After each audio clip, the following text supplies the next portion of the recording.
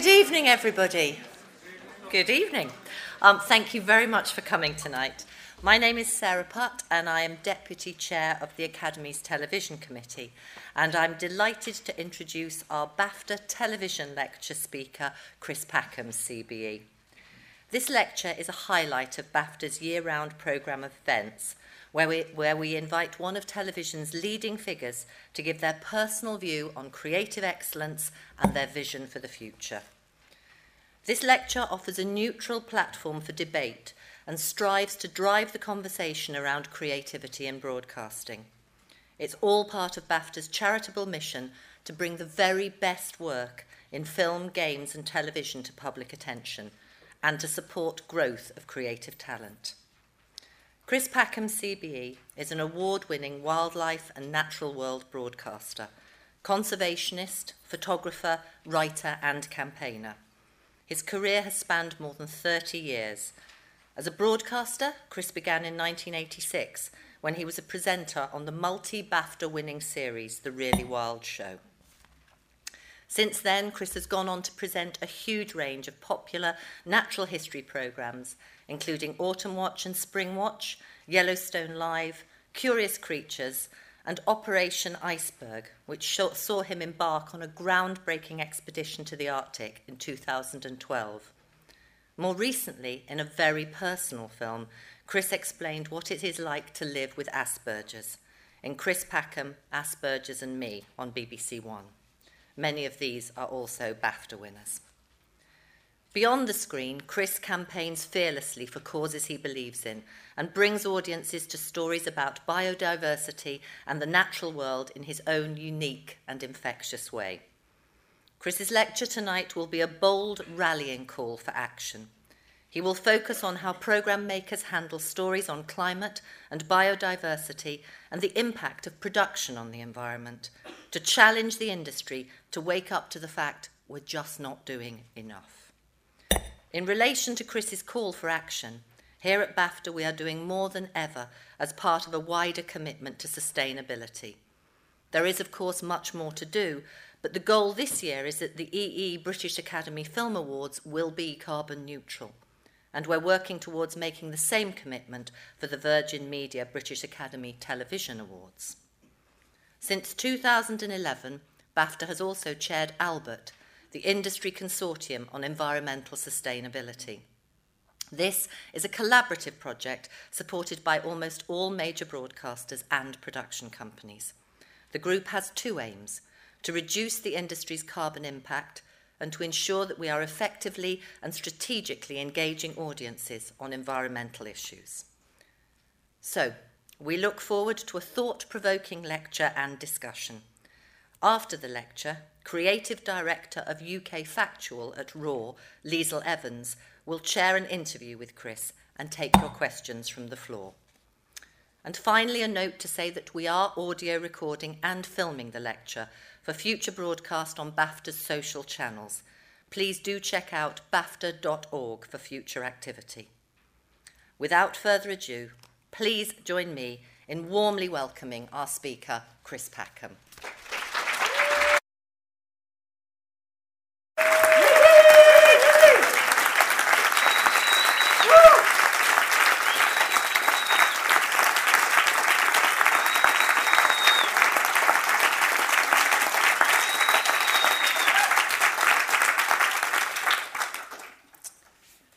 I come in fear for all humankind.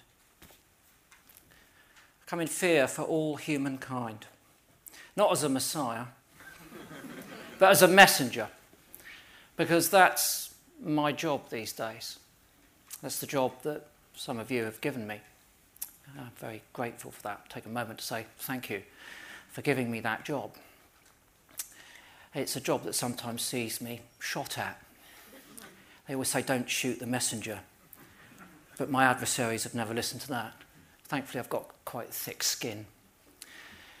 But my role now, not just within television, but outside of that, is to transfer knowledge and fact and information from one source to another to precipitate productive progress. Something that I take very seriously because I need to do it with enormous urgency. But it's always been a privilege to be a messenger too, and my career goes back, well, if that's what you call it, goes back to the mid-80s when I started making The Really Wild Show. I grew up in a 3 up, 3 down, looking at National Geographic. I never dared dream that I would visit some of those locations. That's where my gratitude comes from to some of the people here who facilitated that. And to paraphrase one of my favourite movie lines of our era, I've seen things you people wouldn't believe. I've seen humpbacks breaching off the shoulder of Cortez. I've seen cheetahs hunting gazelle at dawn off the Musiara Gate.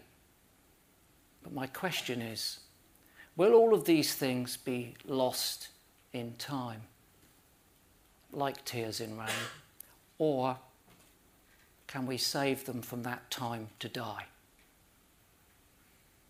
And I think the question is valid to this audience because we have enormous power in this room to make a productive difference. And our consciences need to be satisfied that we are making and we will make those differences. So, in a unconventional lecture, certainly unconventional for me, I'm going to do something a little unusual. I've written you all a story. Yeah, I've sat down and toiled over my keyboard and written you a story. So I'm going to read you the story, and then we're going to have a look at a clip that I made recently on location. We're going to segue directly into that clip, and the clip will run for about 15 minutes, and you'll know when it finishes because it will say "the end" in white letters on the screen. It's pretty simple. So without further ado, I'm going to read you my story.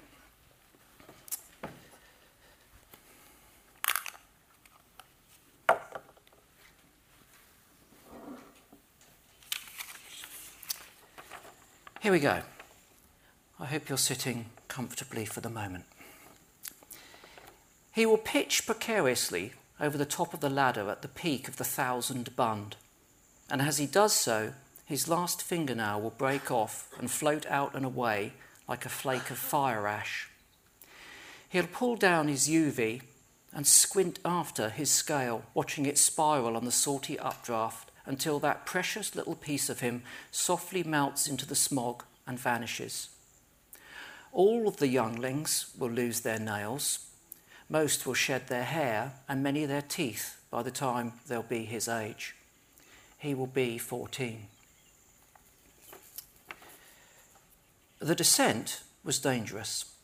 The rungs swung loose and rusty, and the wind smacked his face and tore at his smock for the long hour that he spat the brine and drank the tears that streamed from his sea-stung eyes, clambering down, a speck on that sheer face of steel and stone.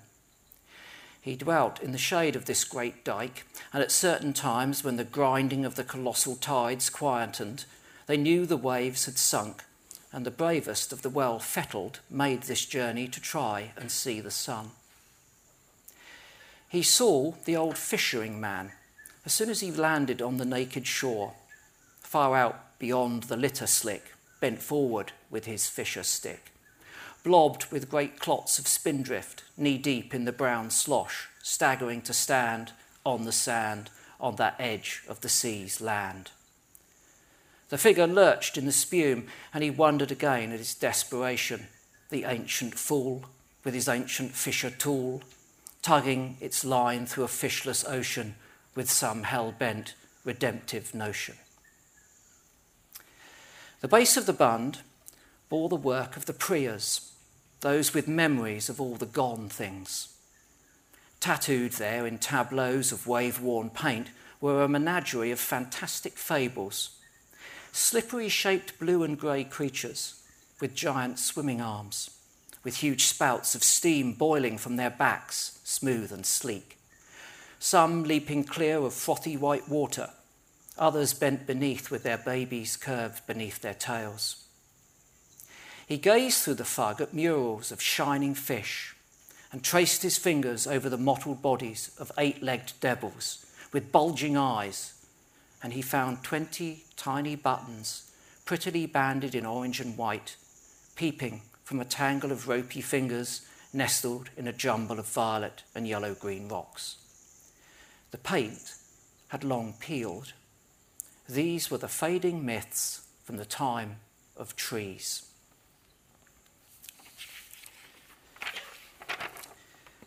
Years before, his mother had taken him to visit the tree.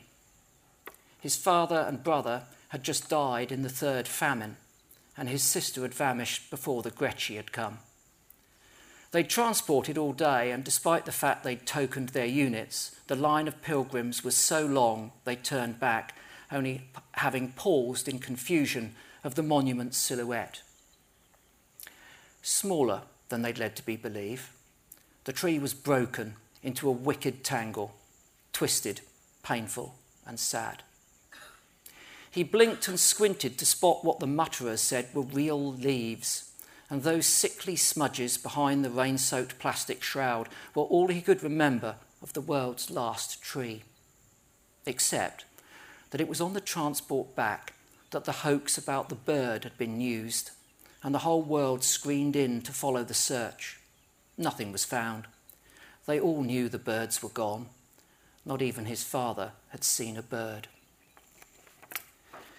The fishery man staggered up the beach, rolling in the surf, broken by the sea and betrayed again by his half-witted hopes. So the boy trudged down and helped to drag him roughly across the plastic shore, filthy and stinking of the sea sludge, foaming from the mouth, retching against the poisons, his hands raw, pinkened with sores and blotched with rosy bleeds.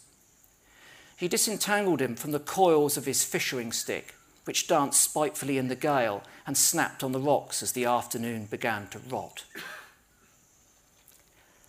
As on every other of his adventures, over the Bund, the sun was not going to show. There was no horizon. A thin, rusty strip lay where the slimy beige water blurred invisibly with the greying, mud-coloured sky, and soon a long, clammy night swallowed the two fugitives as they crawled into a cave at the foot of the rampart. He began shivering, and the fishing man began vomiting. He spewed 3 times. The first brought forth his last meal of cud, the second a froth of bitter pus, and the last a splash of blood, clots of which rubied his matted beard. In the howling gloom, as they shook and spat, the fishing man fictioned him that he'd watched the Priors artisting the ramparts when he was a youngling. They'd come in floaters from the outside. They were ancient, but they had good fettle. They brought ladders and papers with artistry on them, and they'd copied the gone things onto the grey slabs in swirls of brilliant colours. They'd had names for all of those ghosts, and he'd forgotten all but one. Whales. The biggest monsters in their bestiary were called whales, and one of the Priors facted that she'd seen them living. She'd storied the younglings that the whales lived in the sea but breathed from the air, that they transported all around the oceans, deep downing, and had a secret language of beautiful songs which they sang in warm blue waters, that they could leap into the sky, and had families and tribes, and they lived for hundreds of years. She storied that the Priors first murdered these whales for food, then broke their ears, and then fed them plastics until they rotted inside out and all died. She storied that there were once so many different gone things that no one could count them, and she'd shown them her skin, which was painted with many fabulous creatures. The Priors smiled and called her the Library of Life, and they'd circled around her naked body, crazily naming all her artistries, whilst the younglings chinked in awe and wonder and cried again, again, again. And so she storied until the sky went out, and everyone stared up at their fresh, glowing frescoes in silence. And the Priors promised to return, and they packed their floaters and went out smaller and smaller. That night, and for 5 more, there were great storms, and no one ever saw those Prias again. The morning air was thick and still, and when he scaled the wall, he was giddy with tiredness and hunger, so rested frequently, hanging on the steel, his eyes closed, listening to his gasping heart. Halfway up his ascent, the beach was still visible, and he watched the tiny fishing man wrestling with his stick and striding out through the dreck, stumbling and rising until he reached the ribbon of oily scum where he cast his line, baited with his puke, into the barren sea. Beyond him, he could see the carcasses of the final floaters, buckled and slumped, jumbled and lumped, their bodies rent, all dressed in the mess of the plastic spent by the Prias. They had killed everything. The gone things, his father, his brother and sister, the sea, the air, the land, the birds, the whales. Only the fishing man's hope and his grip on the ladder were beyond their hateful curse. He ached. Every cell in his body was groaning in relentless agony. He'd survived the 6th famine, but the 7th was going to kill him. He'd had no Grecci for 2 weeks, and his cracked lips had drained the last of his water 5 days ago. It was silent, apart from his failed door softly knocking, and his ransacked room was revoltingly hot. They'd either all left, or they were dead.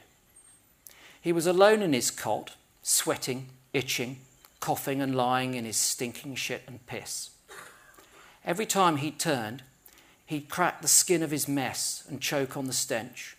The rind peeled from his sores and the agony snuffed out his consciousness. He woke for the last time in a twilight and listened to his scratchy breaths. And when he summoned the courage to draw open his scratchy eyes to see, he could no longer discern colour. He recognised this as the point of his death, and his last thought did not come randomly.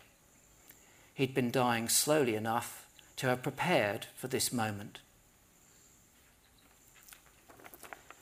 And so he recalled his final climb in search of the sun. All those years ago when he had the fettle to scale the bund and sneak down to the beach. On the way up, he'd been smothered in the smoke from the pyres of burning dead.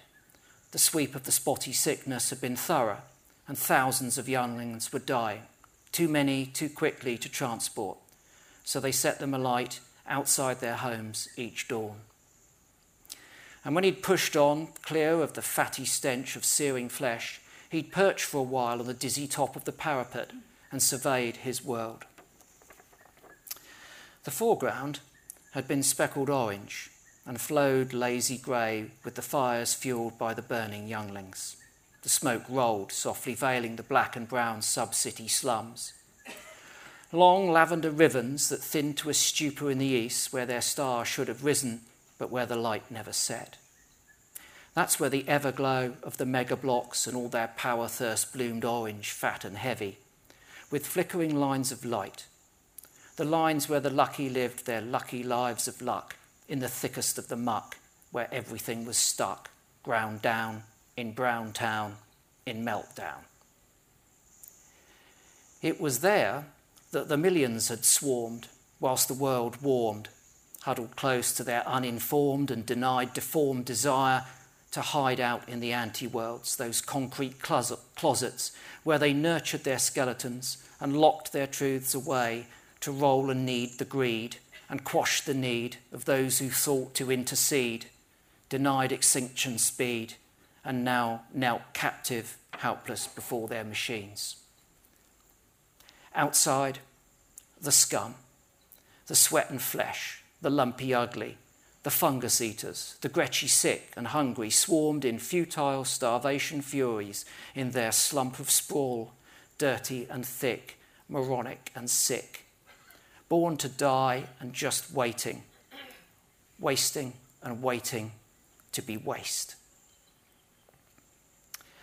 The fishing man had disappeared a few weeks later, presumably drowned or fallen from the ladder and been sucked away in the gloop. The boy had cautiously checked the cave, expecting the reek of a corpse, and there were signs he'd rested there. A pillow of plastic and the torn sheets he'd clothed himself in. Handprints in the sand, the prop where he'd rested his fishing stick, and the signs of a small fire. A blackened circle of sand, and close by a scattered pile of tiny flakes, silvery, shiny, glistening as if the old man had pulverized some glass. They sparkled emerald and sapphire in the light and shone bright grey in the shade. He flicked them and they floated and flashed, glittered and coated his finger in a shimmering crystal skin, a dust of diamonds. He twisted his hand and a deep smile came out of him as he loved their pretty twinkling. He sniffed them, oily and salty, with a warm, bitter sting, like nothing he'd ever smelled before, nor ever smelled again. And as his heart will stop, and as this last moment of his life lingers on his final breath, he'll realise that those beautiful scales had come from the skin of a fish. He'll realise that the fishery man's determination and persistence had meant that his enduring hope had been fulfilled. Then he'll sigh, his lungs will collapse, and for only the second time in his life, he'll smile from deep inside. And then he will die. He will be 31.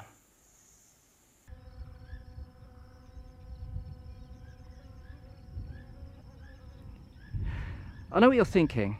You're thinking that was all science fiction. That was a bit of Blade Runner, a bit of Mad Max, a bit of District 9, a bit of Oblivion in there, wasn't there? But I say that actually might be a bit of science fact. So what is fact? Well, fact is something that we take when we imbue it with authority. It's something that we normally establish through impartial and independent research. And when it comes to the climate, we've got some good facts because we've got some good, impartial, independent research. You see, out there are a bunch of scientists with state-of-the-art technology, massive computers, and a high degree of intelligence. And they've been looking at the climate. And we call them the Intergovernmental Panel for Climate Change. And they've given us 10 years to sort out this issue. And I believe them because of their impartial science. And I'm frightened of that target because we don't seem to be making much progress. And it's not just the climate. We've got another bunch of scientists out there, the conservationists, the environmentalists, and they've had their fingers firmly on the pulse of the world's wildlife populations for a long time, looking at the changes in distribution and population size. And we know that since 1970, we've lost somewhere between 40 and 50% of the world's wildlife. We know that in the UK, 1 out of every 7 species is in danger of extinction, and 50% of those species are in decline. We are one of the most nature-depleted countries anywhere in the world. And we're part of that ecology on this planet, and to a great extent, we're dependent upon it. So that collapse in biodiversity is equally terrifying. And then we've got another big problem. There's an awful lot of us humans.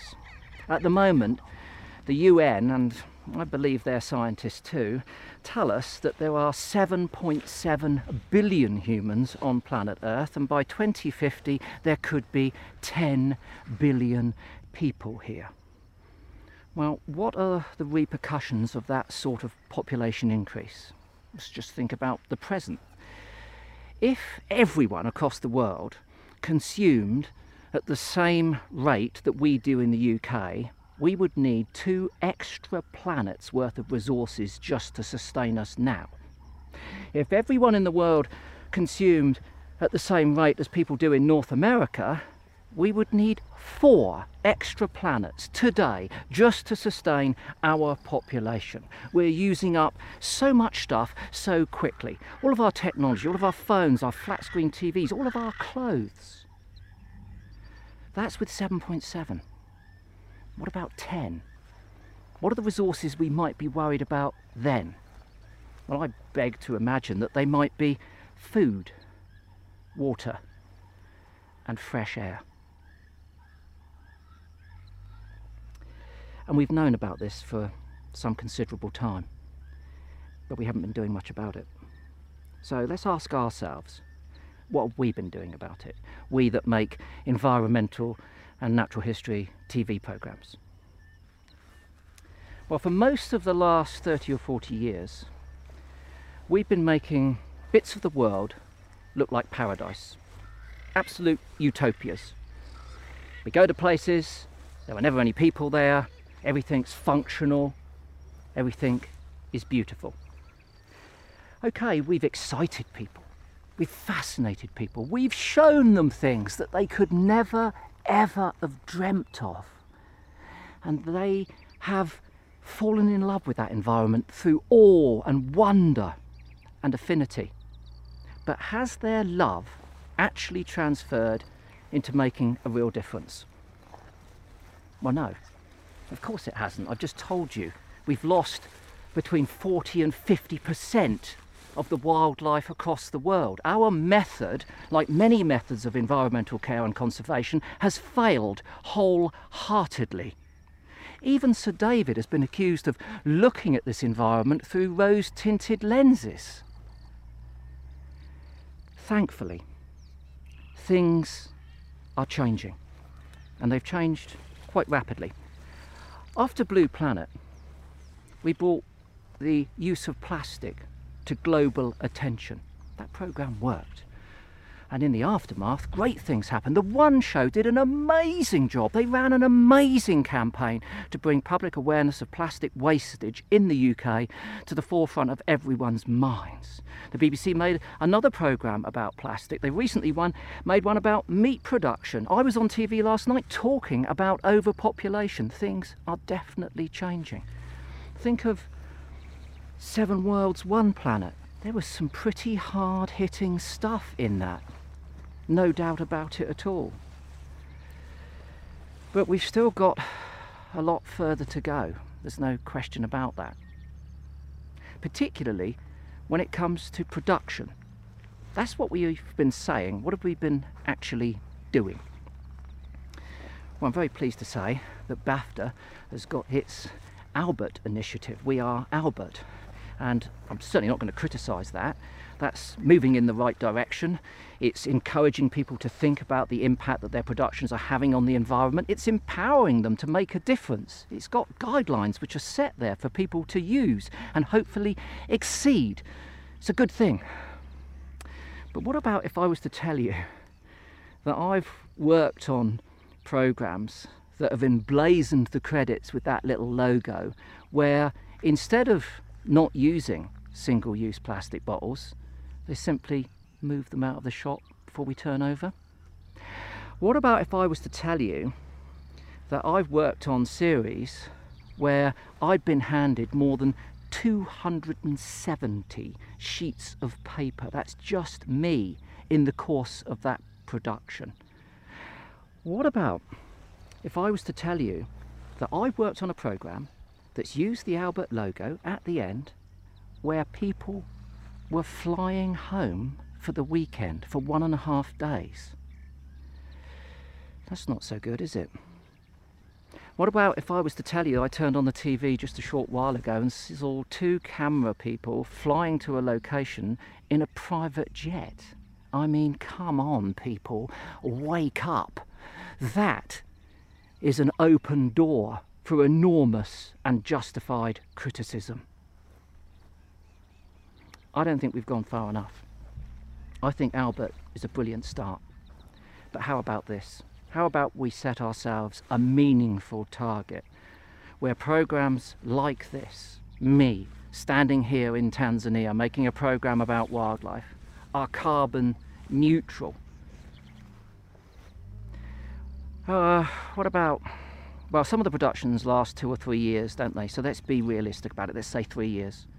Why don't we say that in 3 years' time, programs like this and all of the others have to be carbon neutral? That would be a good target. I know what you're going to say. You're going to say, it's going to come with a cost. Budgets are getting smaller. They're not getting as small as the wildlife populations out here in the world, the very things which impassion us to come here, get out of bed and try and make quality TV. We can't have our cake and eat it too. It's that simple. And what about the content of what we've been saying?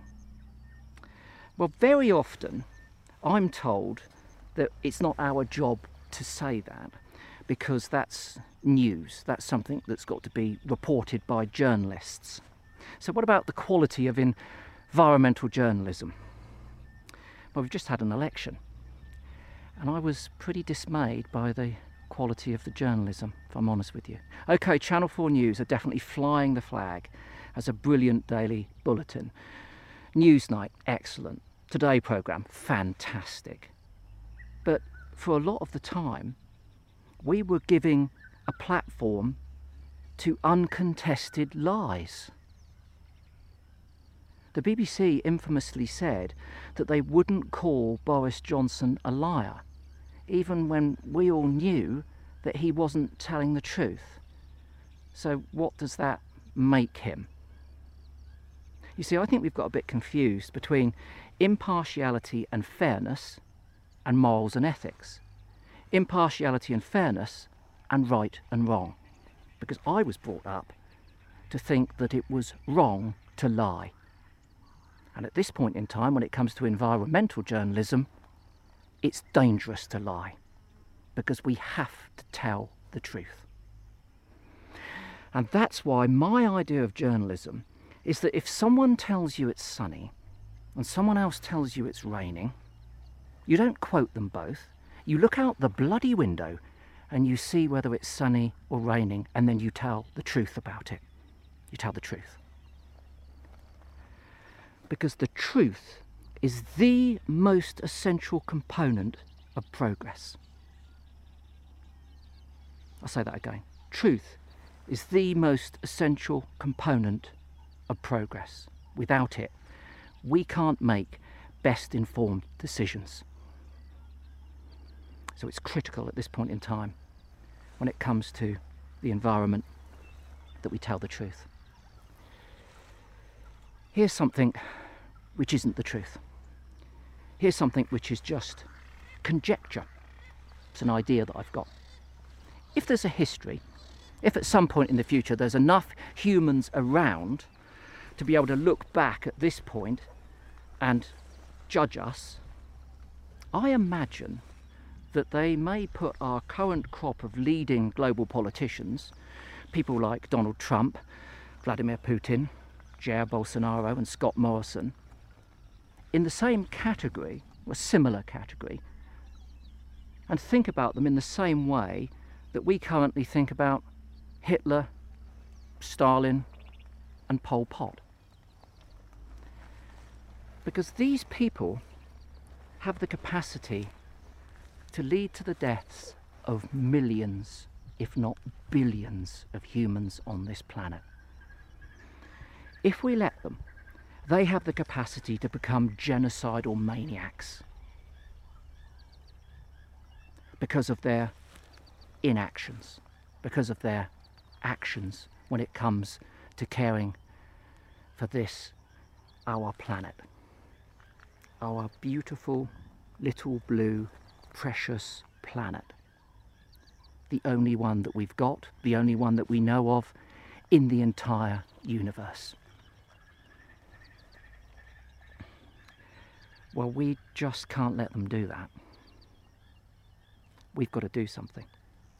So what can we do? What have we got the power to do to make a difference? We can shout above their noise. We can shout loudly, clearly, honestly, truthfully, peacefully and democratically above their noise. We can tell the truth. Here's my parting shot.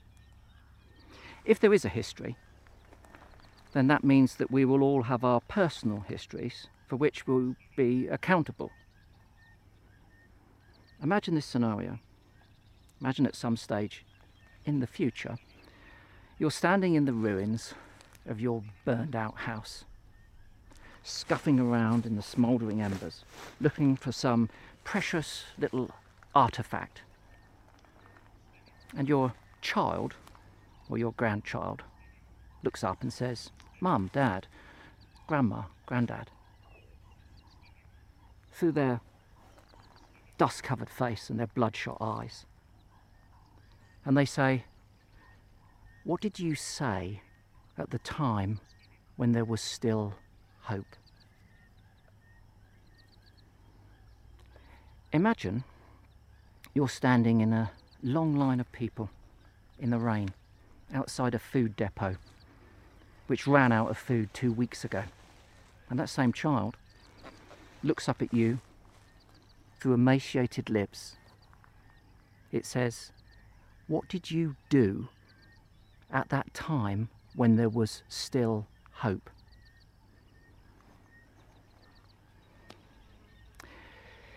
Imagine that you're waiting, and in your hand you have that child's hands, and on it has no fingernails, and you're queuing to see the world's last tree. And that child looks up into your face and says, "Did you tell the truth at that time when there was still hope?" What are you going to say?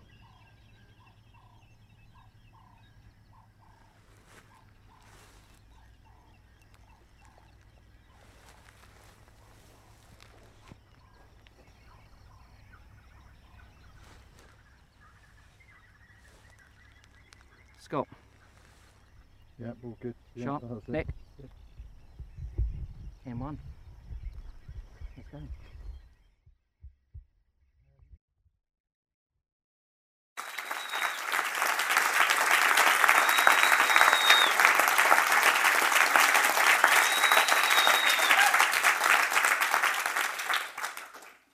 Wow. One take. My trade on film where it was too expensive to mess up. Let's start with your story though, Chris. I mean, that is a pretty apocalyptic view of our future. And what did you hope to achieve by that, giving that to us? Well, I think that it may well be perceived as an apocalyptic view, but some of the scenes of that story are very real on this planet at the moment. If you were living in southwestern Australia, then you would be scuffing in the embers of your burning house looking for some precious artefact of value to you. And I think that, it's too cosy for us here at the moment. You know, we've had flooding before Christmas in Yorkshire and people have suffered as a result. But climate change and what it's exacting on the planet is happening over there, which is why people are not reacting as radically and as urgently as they should here. And I think it's desperately unfortunate that when we have the capacity to address the issue, we have the intelligence to do it, we're not putting prevention in place and we're waiting to get hurt so that we can cure the problem. And that's, for all of our remarkable assets as a species, that's a sad indictment, really. So I think that one of the things that has limited our ability to communicate these issues, our desire to communicate these issues in TV, is that we perceive that people have grown too frightened of fear.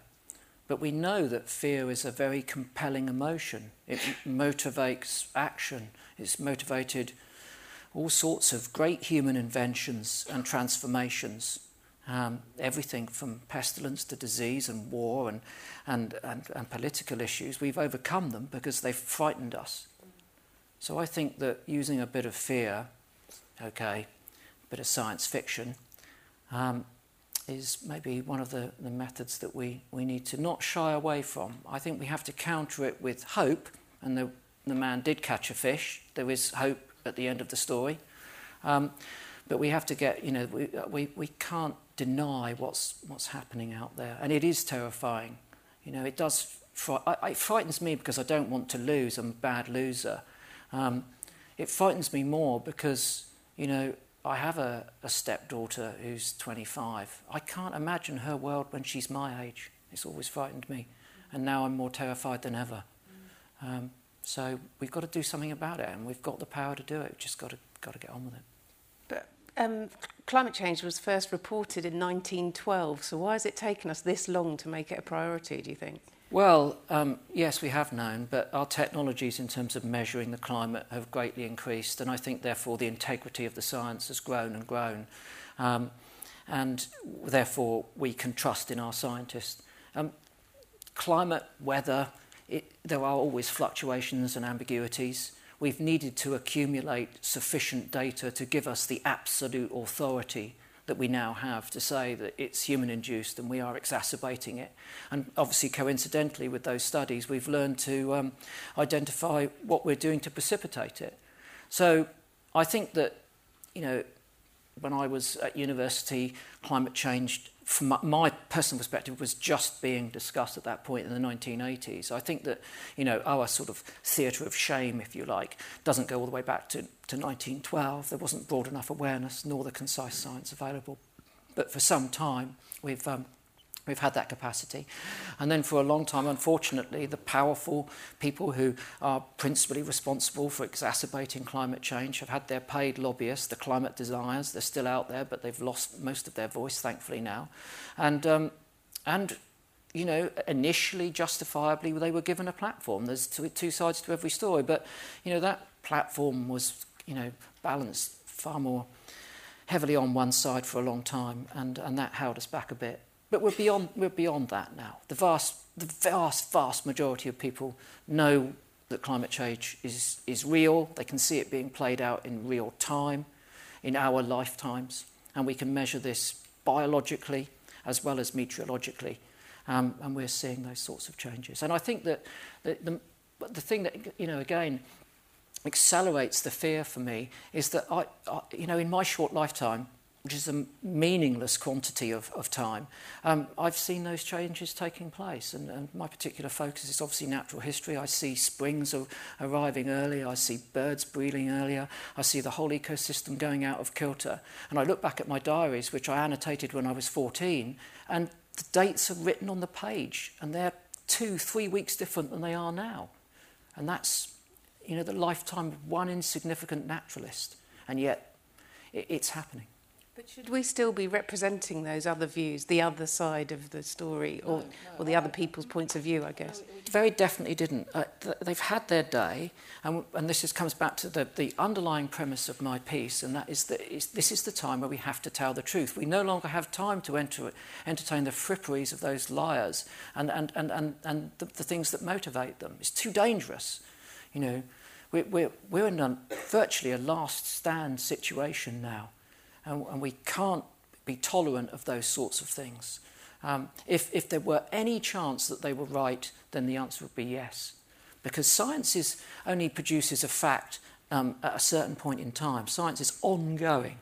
But at this point in time, we know exactly what's going on and pretty much how dangerous it is. So I see these people now as a very dangerous force. And in fact, although since I've been doing social media, I've never blocked anyone. I had this sort of idealistic idea that if I have a voice, then everyone else is entitled to raise theirs in opposition if they see it fit.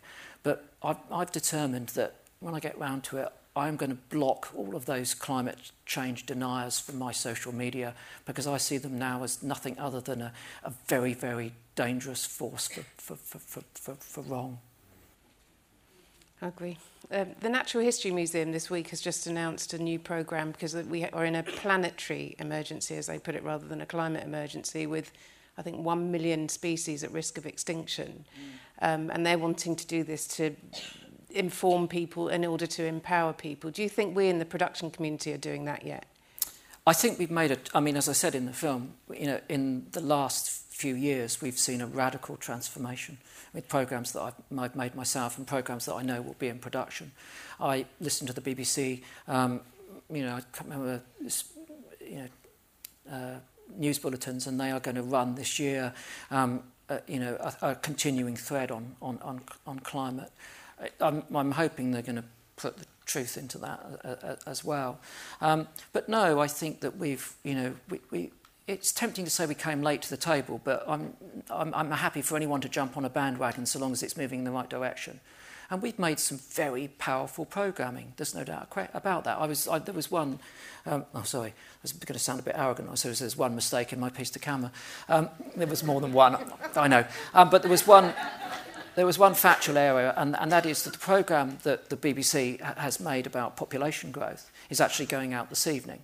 And we showed it to a collection of journalists a little while back before Christmas. And when it concluded, there was no applause.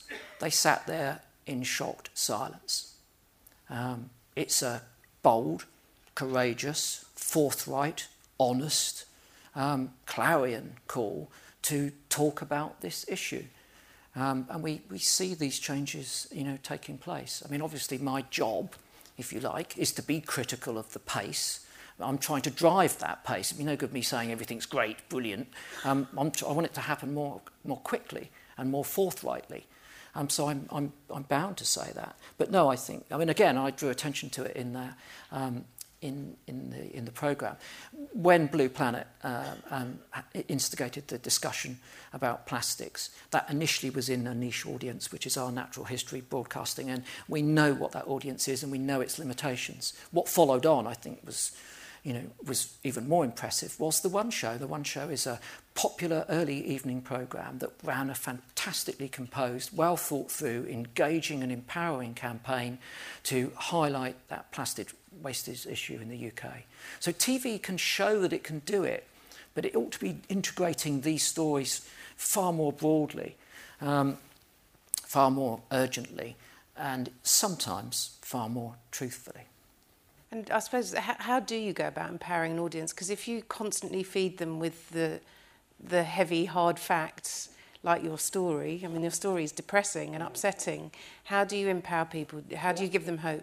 I wanted to depress and upset you all, so to get your minds in a place where you didn't want to envisage that sort of future. That the purpose of the story was to frighten people, because there are tangible aspects of reality in that story. There's no question of that. So we see whales choking on plastic, all of those sorts of things that were integrated. But you're right. The critical thing is that at the moment we're doing a pretty good job. I don't say we finished it, but we're doing a pretty good job of ringing the bell and saying we have an emergency. Extinction Rebellion have done a remarkable job over the last year of doing this. They've instigated climate and environment emergencies, not just in the UK, all over the world. They've woken up the world's media. Whether you agree with their methods or not, the result has been successful.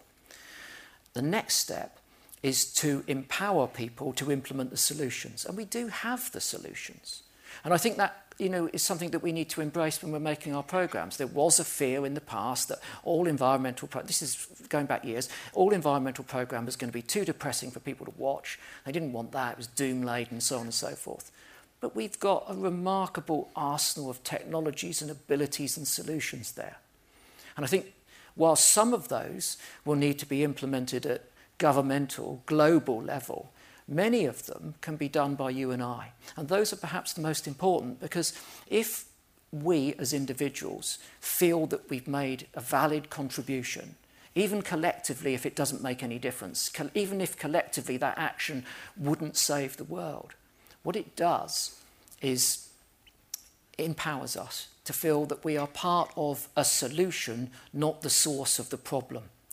So we need to approach this on a couple of significant levels. One, the individual, giving people something to do, of which there are a plethora of things to do. The plastic campaign was a case in part. We've seen changes, slow and frustrating, but it's happening.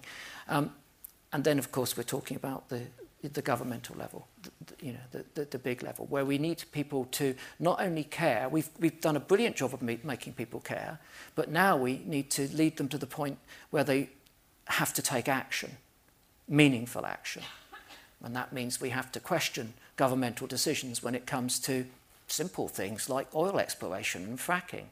If we are setting targets to be carbon zero by 2050, why are we still investing in oil exploration that won't come online until just before that? Why are we investing in further carbon fuel-based expansion with fracking? It's an absolute madness. So we have to get people to a point where they will take action to quash that in a peaceful, democratic way, because we still live, do we? I don't know. But anyway, we're meant to live in a peaceful, democratic society where we can affect things through non-violent direct action as we do when we take to the streets. And the other thing is, I think that we have to respond to the young people who, after years of silence, have found their voice with remarkable clarity and poignancy. And when you have a young 16, 17-year-old girl speaking to the world's leaders, and it's painfully obvious that she's the brightest person in the room, that is enormously important for the youth of the world. And so we have to start handing over, some of our position to them. We have to give them a platform because they are brave. They are, clear and simple in their requests. Things which are too complicated for us because we consider the politics of, and risk. They're not interested in that. And that's why Greta, fellow Aspie, doesn't see anything other than black and white, is able to stand there and tell the truth. Yeah.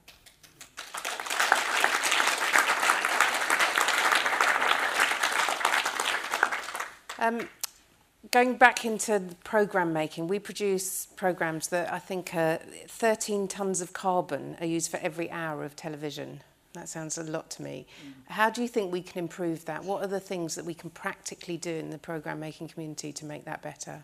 Well, I think let's say programme making and keep it to natural history and environmental TV, programmes that we're making, because basically the vast majority of people that I work with in that field, the reason they're on the team is because they care about the environment. Everyone across the board, cameraman, soundman, they're into it. They always have been. It's what allows us to make the programmes that we do for the paltry budgets that we get given. Nudge. And that is because we're impassioned. So all of those people are a willing audience for change. And we have to make those changes. And the Albert Initiative is great. It's given a set of rules and ideas for people to take on board.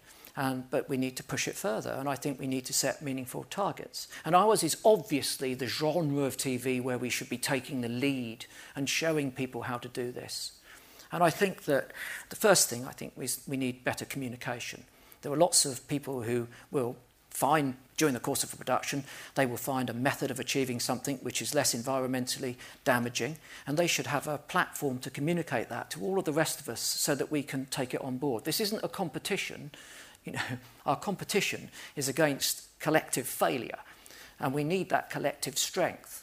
So I think certainly as part of that Albert platform, if there was a shared forum there where people, even the tiniest things, where productions could come on and say, we've just done this and it worked and it's led to this and this and the cost was that, but if you balance it out, so on and so forth. So I think a far broader amount of cooperation. And we need to change our practices. I mean, again, going into the distant past doesn't happen as much these days. We would fly a camera crew all around the world, and there were justified reasons for doing that in terms of programme style and shooting style and so on and so forth. And we all love that because it adds to the quality of our product. But these days, there are capable camera teams, sound, all sorts of other skill sets all around the world. So we don't have to fly them. We could start to cut down on our flights. And I just think that as long as we're, from my point of view, moving in the right direction, then we can't be critical of people making progress. That's why I'm annoyed by people moaning about Emma Thompson. Emma Thompson has stood up and spoken clearly and broadened the audience when it comes to this whole debate, and yet people want to needle her because she flies. Well, I don't know how much she flies. I don't know what her attitude to flying is. I don't know whether she carbon offset or she's minimising her flying. I don't know whether she's now choosing projects where she doesn't have to fly as much. But as long as we are all finding our own way, at whatever pace we can manifest, to make progress, then that's something we have to encourage, not criticise at this point. We need a collective force for good. We don't want division. And so, that's what we've got to do. And I think we have to be creative and realistic in our targets. But if anyone in the media should be setting those sorts of targets, it's us, it's me and the productions that I work on. We're the people that really care about this stuff at the forefront. We're the people that have got the data at our fingertips and really know what the impact is. We have to lead by example. And I think that's a challenge we should take up. And, I'm saying, we're going to meet all of those targets, but as long as we're candid and honest about our desire and our capability and our determination, then that's credible. And then you talked a bit about, in your film, about the malpractices that you've come across. How have you dealt with that when you've seen those things happening? You don't want to work on a production with me. Well, I know you have, but, I think that, do you know what? The interesting thing is that I will sit there and complain about all of those things. I counted the sheets of paper. I deliberately saved all those sheets of paper. I counted them all, and then I sent a photograph of the pile with the total to the production. But I'm not the only one, and particularly some of the younger people. Sometimes they mutter, and I say to them, don't mutter. Come into the meeting and tell people what you know and think. We're all there to learn. We've got to change our minds and practices. And if anyone wants to instigate that, that's fine by me. But, just drawing attention to our Springwatch programme, significant changes have taken place. So a lot of the team we're in Scotland for Winterwatch, which is coming up in a couple of weeks, and they're going by train. I'm travelling by electric car. I'm going to be nagging them like how to go paperless. We've cut down the amount of paper, but there's always, there's always progress to be made. So people have got to be needling. It might be annoying, but it's necessary. And, I'll take the flak. Do you think your target that you mentioned in your film of 3 years is realistic? Is that doable? We have to have realistic targets. Have to have targets to motivate people to want to meet them. We are a task-orientated industry. We're given very precisely these days, a design for a programme, and we're given very precisely a time that we've got to make it, and we're given very precisely the amount of money we've got to make it. All of these are fixed parameters. And in order to satisfy those and maximise the quality which we all strive for, we all try to meet our task-orientated goals. Of course, we never score 100%. That's the way things are. But if you're aiming for it, then that's extremely motivating. So I think we set those targets and we strive to meet them, and that would see significant progress. Otherwise, we sit back and we potter along doing what we're doing at the moment, which is making sporadic, progress. Whereas if we all came together as an industry and said it's not just about the production, it's going back to telling the truth as well. But if we were going to do that, then I don't know. I just feel that at the end of the piece, it's about our consciences. I didn't know about your tons of CO2 a few years ago. Now I do. Well, I've got to make a decision about how I change my mind, how I deal with that. I've got to explore what avenues there are to ameliorate it, and if it can't be done, then I have to stop it. And those are decisions that we're all faced with. So I think that rather than knee-jerk and just cancel all the programming, that we actually just step up to the plate and work as hard, as rapidly as possible to meet set targets which are deliberately ambitious. Going back to content, I think it's starting to happen, but do you think it should happen more? That there should be content going across all different genres, in entertainment, in drama? How to get the message across better? What do you think about? Oh, no, definitely, yeah. I mean, I think we're all guilty of preaching to the converted a lot of the time. We know our audiences very well. We make programmes that are tailored to fit that audience, but we should, of course, be integrating this into every aspect of media. It has a very powerful capacity to communicate, for good and for bad, but we want to concentrate on the good. So yes, we need the inventiveness and the imagination to make sure that these discussions and are at the forefront of all of those things. They need to be in all of our soaps. When you think about the history of the soaps and how much controversy or publicity they've courted through integrating social ills. They've dealt with all sorts of things going back a long time now, from homophobia, racism, all of the other nasty aspects of the world. And they brought these to public attention. They've been lauded for doing so. Well, come on. The single most dangerous thing that threatens us, is our climate and environment emergency. It should be, I'd love to see an Extinction Rebellion banner across Albert Square, to be quite honest with you. I'll go and hang it up. What about in the news? Because obviously the Australian bushfires have featured really heavily in the news recently. Do you think that's going to move the debate on? And I mean, obviously what's happening in Australia has to move the debate on, because it is happening in Australia. Yeah, it's happening in Australia. But again, I would say that, I'm really critical of news and journalism at the moment because of what's happened through the election. But I would say that aside from the telling the truth and platform for lies stuff, it needs more imagination.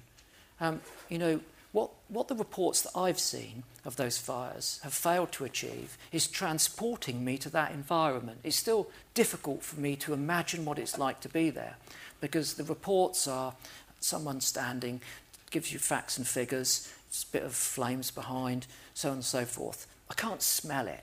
I can't feel the heat. I'm not sweating watching it. And when I think back to some of the more original news broadcasting that was done, and we spoke earlier about a series which had a very powerful effect on me. It was called Today in Sarajevo. It was broadcast between 92 and 96 when the Balkan conflict was on. And it ran, as I recall, from 8:45 to 9 o'clock every night of the week. But it was filmed from Sarajevo. The city was under siege at that time. But the film was shot that day and edited, and it was everyday stories of everyday people in a very not everyday situation. And I would come home and I would turn it on, and I would watch, on one occasion, an elderly lady trying to cross a street under sniper fire. And I would think, I was watching a kestrel while she was doing that, And the proximity of time bridged the geography of distance, and it took me onto the streets of Sarajevo. And that programme was cumulative. You watched it every day, different people, different scenarios, not always violent or dangerous, but always depressing. And it really put me in contact with that conflict, and it had a profound effect on me. So why aren't we using our creative imagination when it comes to news? Why aren't we making programmes reactively? I mean, we do great programmes non-reactively, but reactively, by coming up with those sorts of ideas, instantaneously putting them out, taking people to the heart, to the core of that inferno, so that we do fear it. Because for us, it's too far away. It's somewhere we've been on holiday or our relatives live. It's like, we can't smell the smoke, let's just carry on business as usual. And so, again, we have that capacity, the skill set in this room could transform that. We've got to up our game when it comes to communication. We're the masters of communication, so let's put our foot on the gas. It's a pun.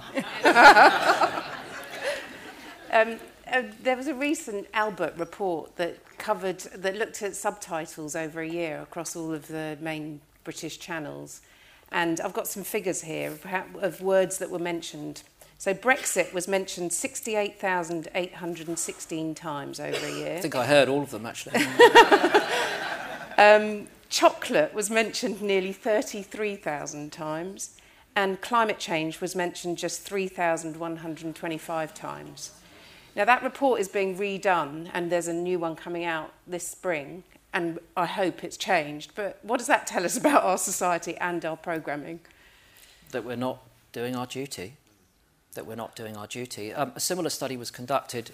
They looked at politicians and how many times they mentioned it, and the stats are pretty much run parallel with that. So, you know, we've really got to push it up the agenda. And we have the capacity to do that. We can do it in an informative, educational and important way. We need to change that. We are a conduit for, you know, whatever is happening in the world to pretty much the whole world now, given all the platforms that we have. And that, to me, rather like the tragic loss of wildlife on our watch, you know, is shameful. We'll be held accountable for that if we don't rectify it. There's no question. Again, history will not look fondly upon us if we've not brought that to public attention. It's not only our job, obviously. The politicians should be talking about it. But in many ways, we have a greater capacity to instigate action through our ability to communicate more broadly, even than those politicians. So, yeah, those are terrifying statistics. And that's what motivates people to be angry. That's what motivates people to take to the streets in those non-violent direct actions, because that is the result of frustration, and disappointment, and a desire to highlight that urgency. And what is it when, you know, the uncooperative crusties of Extinction Rebellion have a more positive effect than the collective media of Britain, Europe and the world? Should we be when you think what we've got at our disposal, and it's the elderly, the children, you know, the informed, the peaceful, who've taken to the streets and put this on the map. So we've got to up our game. Do you think there should be a global collaboration of broadcasters where everyone gets together to do something together? I mean, that happens a bit with co-productions, obviously, but something more formal. Well, look, we do it with sport, don't we, all the time? You know, that mad lunatic distraction to everything else that goes on. But you know, we have the capacity. The networks are there. And again, I hate to sort of be idealistic about it, but if you look back even to the 80s, look at the response that Live Aid made to that famine. Yeah. You know, the famine was horrendous, but I don't mean this in any nasty way, but compared to the catastrophe that we all face now, it was small fry. And yet the imagination of a few musicians and the support that they had from the media, was broadcast all over the world, BBC, American, blah, blah, blah, was phenomenal. We can do it. We just, again, need to exercise that imagination and use the platforms that we have. Just slightly changing the tone, how has punk contributed to your anger or your campaigning? Well, it still does. I think that for me, you know, that movement allies with a lot of the things that we need to do now. As I recall, because it was a long time ago, it was enormously empowering. You know, mid-70s Britain, I came from a large comprehensive, you know, it was the outlook was pretty bleak. You know, I'm not saying it was on the same scale as our climate emergency, but it was pretty bleak. And it was an uncomfortable world to come into as a teenager when you're developing your social and political awareness. And for me, outside of the personal strengths that it gave me, it taught me that, firstly, anger isn't something to be frightened of, it's something to be turned into a creative force. There's no point in screaming and shouting. You've got to find a means of being heard, and you've got to find a means of making that into something positive. The second thing was to never trust authority, never believe what you're told, always test it. Listen, but then test it and find out what the truth is. And then the third thing was never take no for an answer. If someone says no, what's their agenda? And if they do keep saying no, then you just keep saying yes. And if they close the door in your face, you kick it down. It instilled an enormous amount of determination, basically. And combined with a personal sense of injustice, now, at a I was going to say slightly more moderate age of 58. I know I'm not that much more moderate. I seem to be more angry than ever. My methods have changed. Then I continue to use those mantras which I took from that movement. And making the programme that we put out was joyous because so many of the people that I met, I knew some of them, but others I met, reciprocated that. And it had informed and driven and shaped their lives, and they were still getting out of bed now, trying to make a difference, doing it themselves, not waiting for someone else to fix the problem, but just getting up and trying to fix it themselves. It's just so heartening. And interestingly, in the documentary, when we were asking what they thought any contemporary parallels with punk were, they all said it's the youth climate strikes, it's Extinction Rebellion, it's being so frustrated, that you're going to get on and do something. And that's what we did back in 1977, whether it was art, fashion, music, politics, all the campaigning we did against racism and everything else. So that I think there are real clear parallels. And it's not the music so much now, music's changed, but it's the attitude, and that's what we wanted to explore in that programme. And I suppose the key thing was that by the time we finished shooting it, I realised I wasn't the only sad old bastard out there. Still listening to The Clash, Thank you very much. Thanks for joining us, and remember, you can listen to previous BAFTA sessions and podcasts at guru.bafta.org.